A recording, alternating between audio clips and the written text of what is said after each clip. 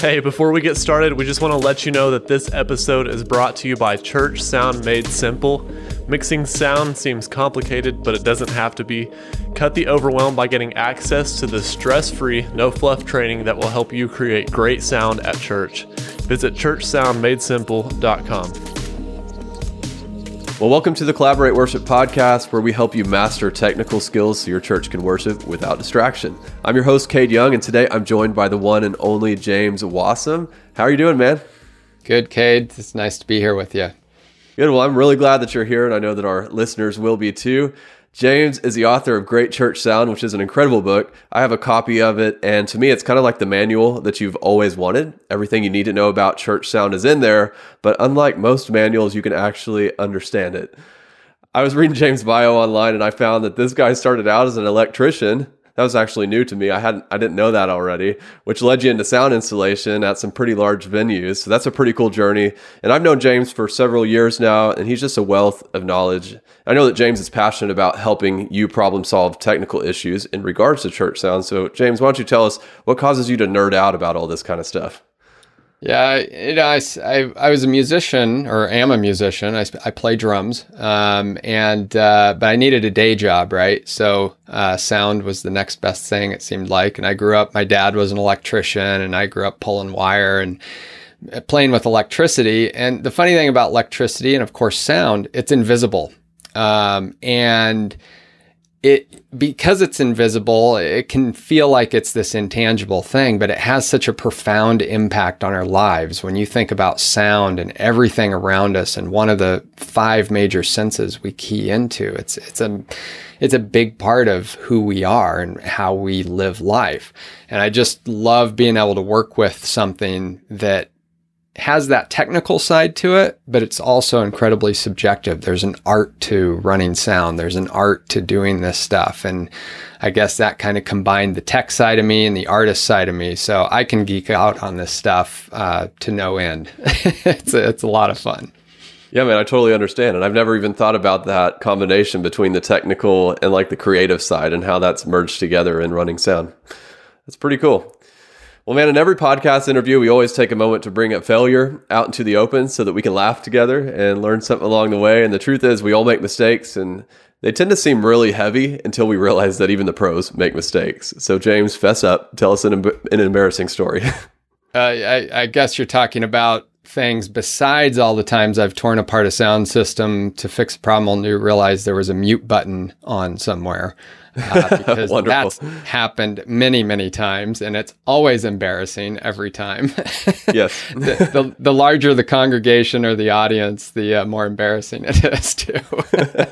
No doubt. But besides all of those times, the one thing that really, even to this day, I kind of have this little embarrassing kind of reaction to it, but it was such a learning experience and a teachable moment. I was mixing sound, very young, volunteer, learning the ropes, and I got put into a leadership role and a primary mixing role very early on because of some changes in the church and volunteers moving around.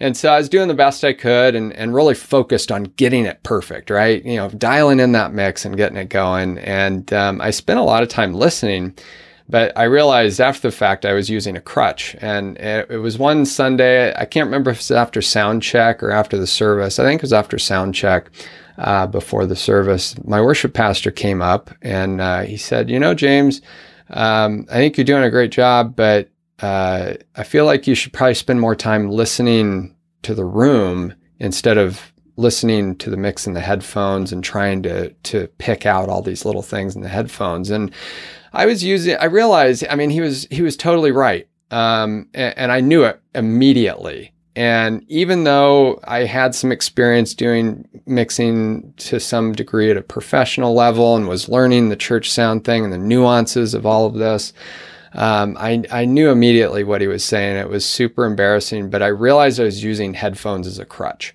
And I was putting them on. It made me look cool. It made me look like I knew what I was doing, or like I was really into, okay, I'm picking out this part so I can EQ it just right, or I'm mixing the faders. Oh, where's this in the mix? And all this stuff.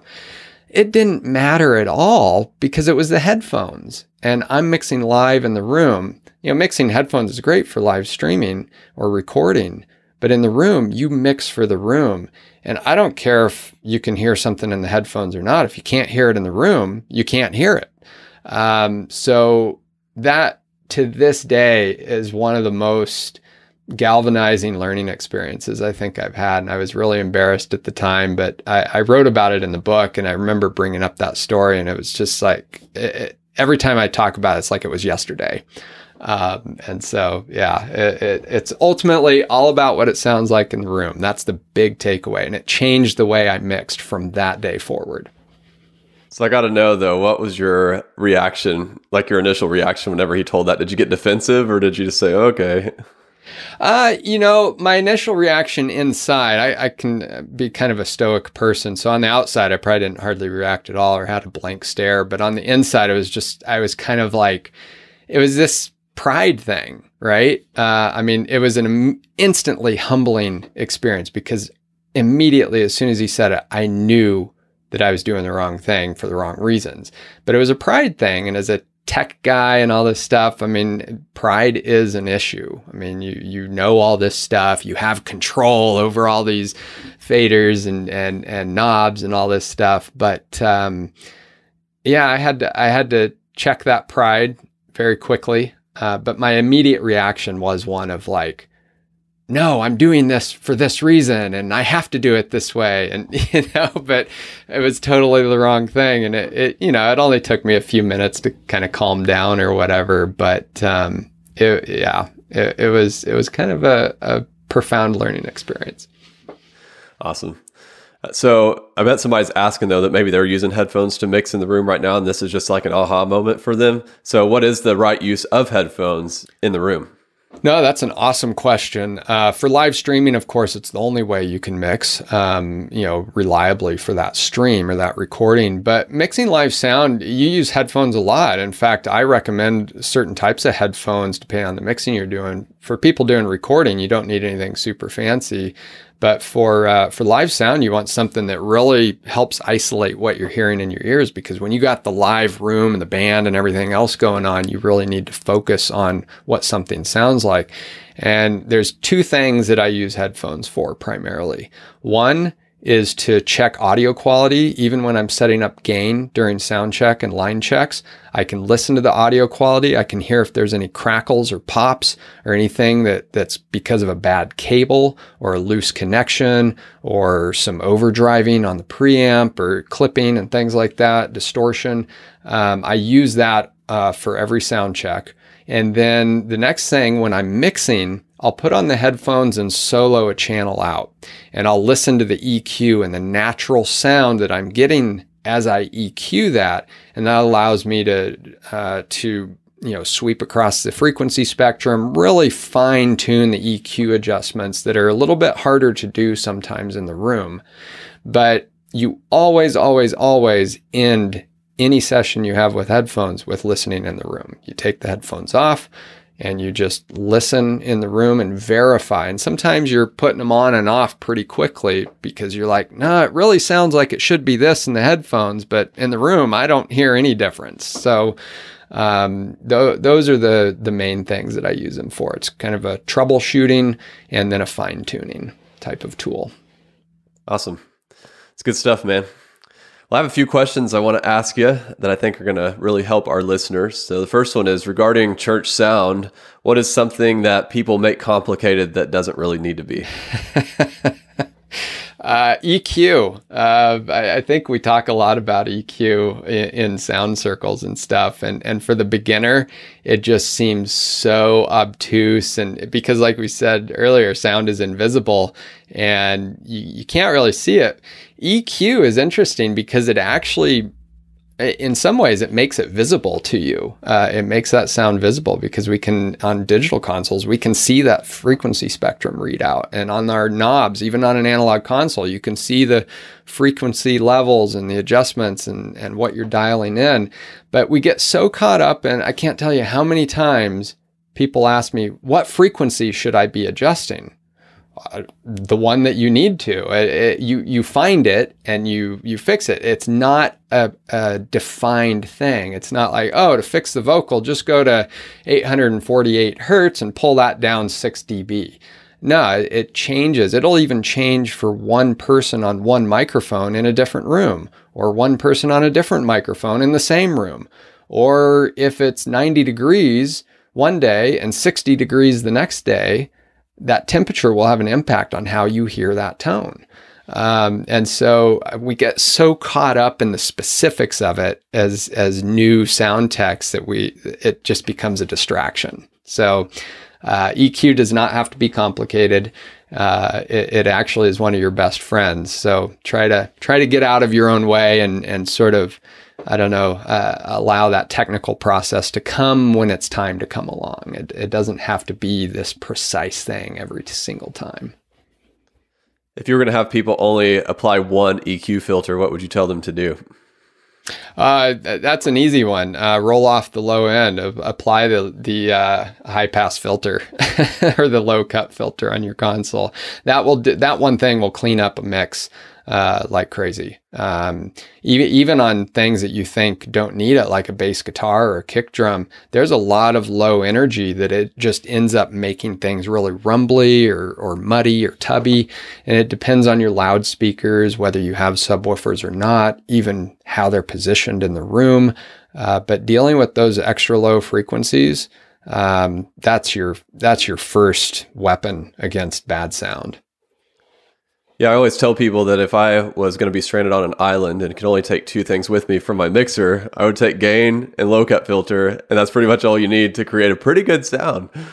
Totally. Oh, absolutely. I mean, you get quality coming in, so it's the whole garbage in, garbage out thing. You clean up your quality coming in with the gain.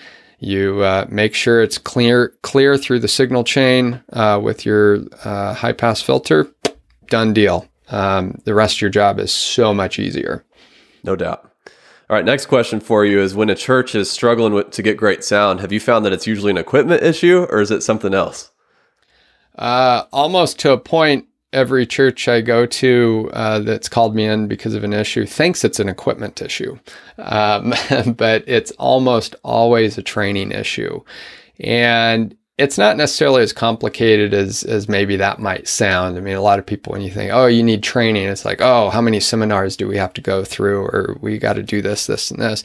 It's more of a culture thing, and it's a leadership thing in terms of empowering your volunteers with the resources and the structure and the time needed to practice, needed to learn the craft, and then really experiment with that and get better with it as a team.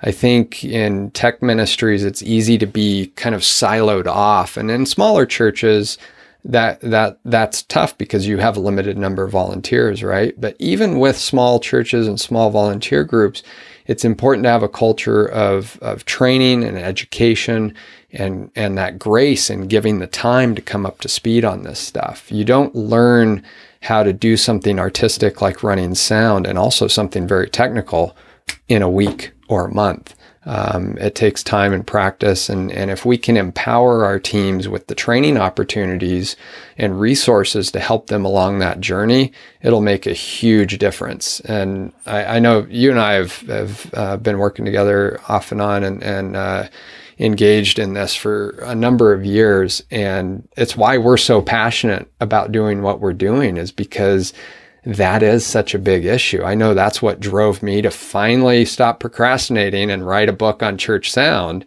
because it was such a big need. How do you simplify this so the everyday layperson and volunteer can approach it and come away with something, tangible and that actually works? So that's been a big thing for sure. It really is training in that culture of education.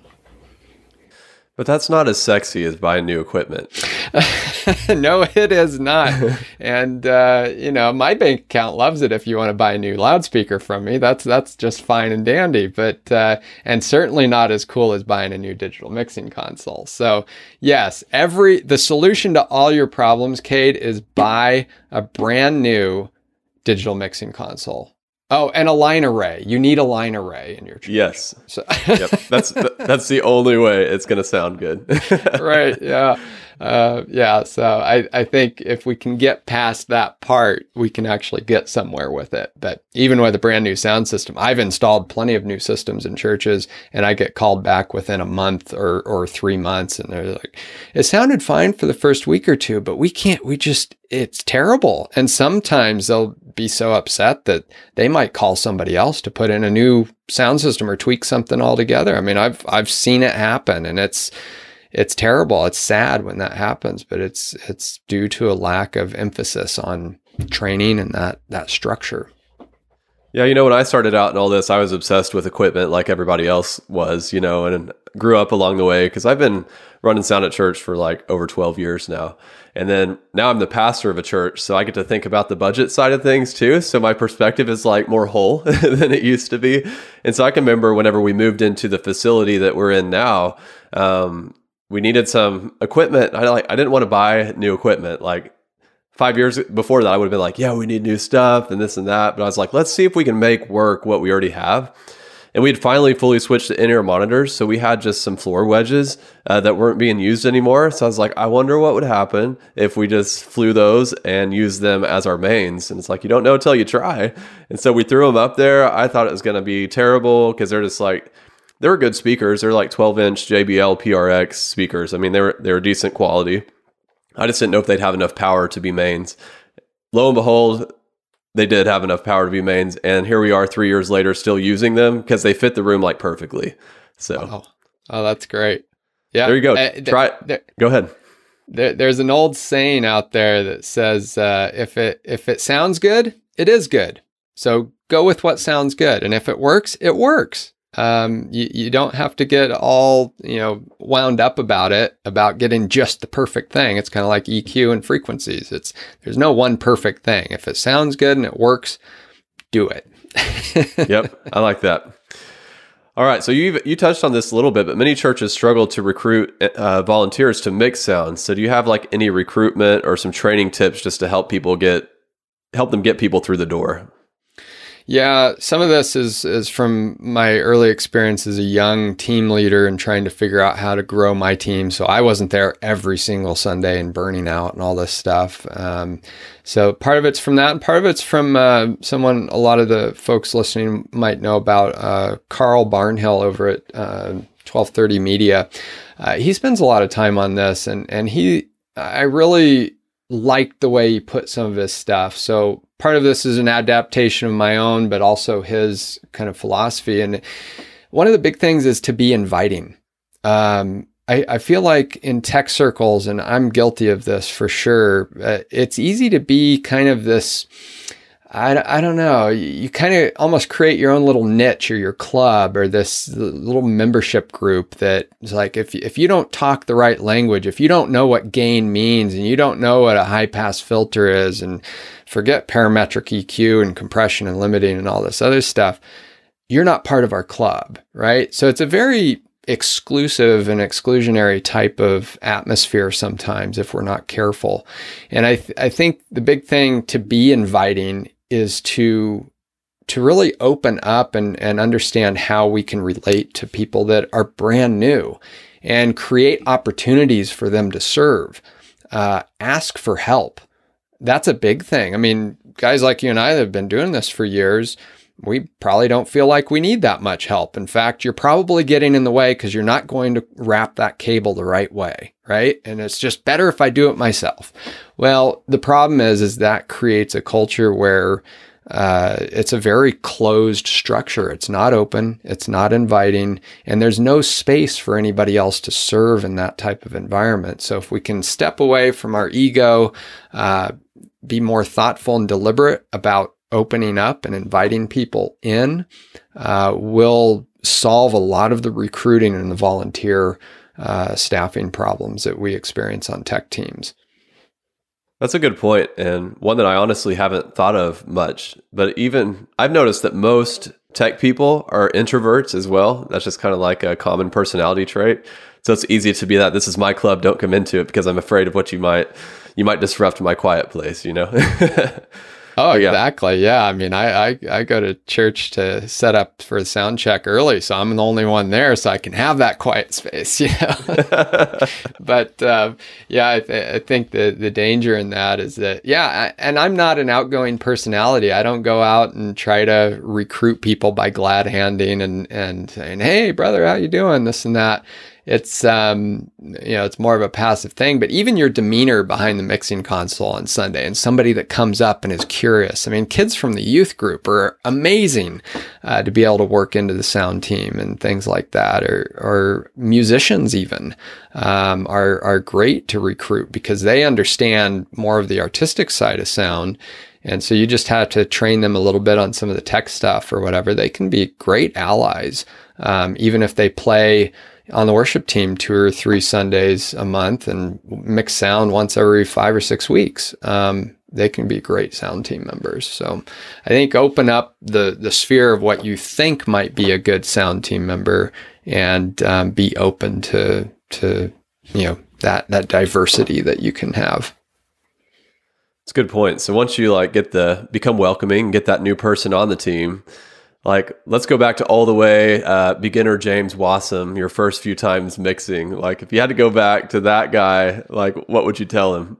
Oh man, stop stressing out. I used to get so not super amped up, but kind of stressed and butterflies before we'd go live. To combat that, one of the things that really worked for me was just getting there early. Having that quiet time, investing in my education in the off time. So during the week or in the evenings, I'd read books or watch videos or do whatever. But during sound check, I use sound checks as a time to practice and work out those jitters as much as I could. Once I finally got over my fear of feedback, everything else got a whole lot easier. And so I would just tell myself, you don't have to get it perfect. This isn't going to ruin everything if you screw up. Just focus on the fundamentals.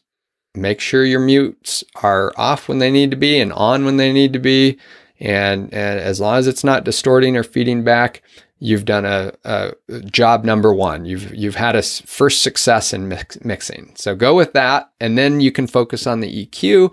And you can clean up some compression. You can do all this other stuff. I didn't even touch reverb until well after I had started doing a lot of my mixing. I didn't even want to introduce that into the mix early on. So keep it simple and try not to stress out. Don't sweat the small stuff. Yeah, I'm with you. And one step at a time, because this sound thing is a journey. I'm sure you're still learning just like I am. It seems like I don't think you ever learn everything. So you might as well just enjoy the learning process.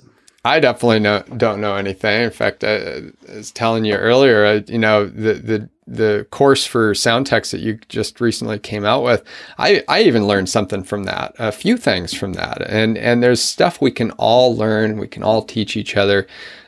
We don't have to create this facade of this technical perfection. That's the enemy of doing a good mix. That's the enemy of really collaborative teamwork and the ability to remain humble and to do our jobs and volunteer in the way that pleases God. And I think we often forget about that sometimes when we drill down into all those little details that actually don't really mean that much, And you're going to get to preaching now. Right. Yeah, right. That's good stuff, though. You're right.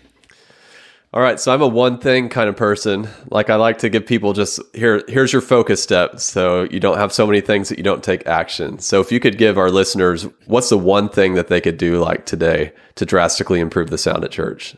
Gosh, it's going to sound like me beating a dead horse, but teach EQ, and not just EQ in general. That's too broad. Teach the EQ sweeping method to every new sound tech. And here's why. I can't tell you the number of times that I've taught this method and the light bulb just finally comes on for somebody. And if it's a digital console and they can see some of the frequencies on the real-time analyzer and stuff, that even reinforces it because it makes that invisible visible, and it makes it tangible. Even on an analog console, it's phenomenal what that one technique can do for a church's mix. And it's not super advanced, and it doesn't involve headphones, although you can try that starting out if you want, but you can use it in the room, and it'll boost your confidence. And besides that, it's an amazing mixing tool because it works and it's super effective. So I know this advice is out there all over the place, but it's called the boost, sweep, cut method for EQ, or EQ sweeping method. So what you do is you boost a frequency or a filter on your EQ by like 6 to 9 dB. And then you take the frequency range and you sweep across that frequency range. And what you're listening for is what sounds bad. What's the worst sound that you get when you sweep across that frequency range? Because our ears, interestingly enough, can hear what sounds bad better than what they can hear sounding good. So we listen for what sounds bad. And then at that point, we cut by like 3 to 6 dB. You don't have to often cut a lot, but you cut whatever that frequency was that sounded bad before. Now you just lower it and you go -3 to -6 dB. And that one thing, if you go through and apply that to the channels that you need to clear up in your mix, that'll save you a lot of time, and it will make you much more effective at EQ, and it helps you train your ear. And that results in more confidence and a better sounding mix. So if it was me and that's the only thing I got to teach at a volunteer camp for sound techs, I would just teach that. Besides gain. But yes, that one thing has the power to change your mix dramatically. That's good stuff. And I know you've seen this out there, like in the training that's online, all these complicated EQ filters where they have like, they're using all 4 different filters on every channel. And then people are like, I don't know what to do now. I can't tell you how many times that's actually happened in real life for me. It's usually like I have the low cut on there and I have one filter on there where I've done the frequency sweeping and then cut out something that didn't sound good. And then you're like, okay, that sounds great. And then move on to the next channel. Yeah, absolutely. I mean, when I go into church that's complaining of having problems or some clarity issues and things, and you look at the mixing console, the first thing I'll do is flatten all the EQs. Be like, we're starting over from scratch. I don't care what you thought you needed when you needed it. Maybe it worked, maybe it didn't. We're just going to start over, because what's important is what sounds good. And right now, it don't sound good. So let's do something different. And you probably freak them out and scare them to death. Oh, yeah. I mean, all those little dots and the marker pen, this is where this knob goes. And that can be helpful for a time. I've used those, certainly in my younger years. But if you understand like this simple technique with listening to frequencies as you sweep across, you don't need all that stuff anymore. All of a sudden, all you need is just a little bit of critical listening and some experimentation. And you can do that with something as simple as someone talking on a microphone or somebody playing guitar, and just have them up there playing for 10, 20 minutes. Read a passage out of the Bible or whatever script you want, and just, play around with that EQ. Try applying 2 or 3 EQ filters. Like you said, you'll probably find that only using one sounds better than using all 4 on your console, because it starts to interact and make things more muddy and carve out too much of the spectrum. You can also apply the technique to boosting frequencies in a very slight way to kind of enhance some of the brilliance or certain elements of that instrument or vocal that might need to pop out of the mix a little bit.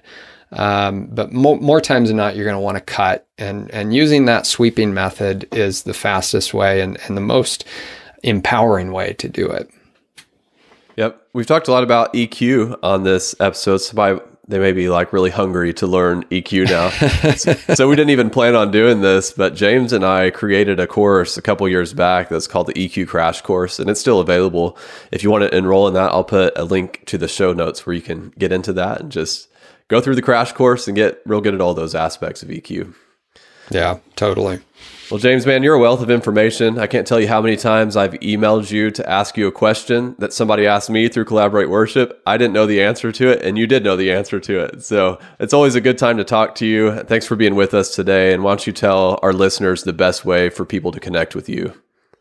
Yeah, I guess the easy way is greatchurchsound.com. That's where you can find the book and any other resources. I do a blog there and everything. I know there's a lot of folks that listen to both of us that are probably on both our email lists. We do regular newsletters and things like that. So feel free to come over and sign up over there. And then on Facebook at Great Church Sound, you'd be able to find me just about anywhere. When you enter it in Google, you'll find me. Awesome. Well, y'all don't miss this opportunity to connect with James Wasem. You need to follow this guy and engage with what he's got going on. And definitely, I recommend picking up his book, Great Church Sound, on Amazon. We'll link to all of this in the show notes for you. And as always, thanks for being with us. We need your help to get this podcast out to everybody who needs it. So please leave us a rating and a review on whatever platform you're using. And don't forget to subscribe so we can let you know when the next episode comes out. So go implement what you learn in this podcast, and I'll catch you next time.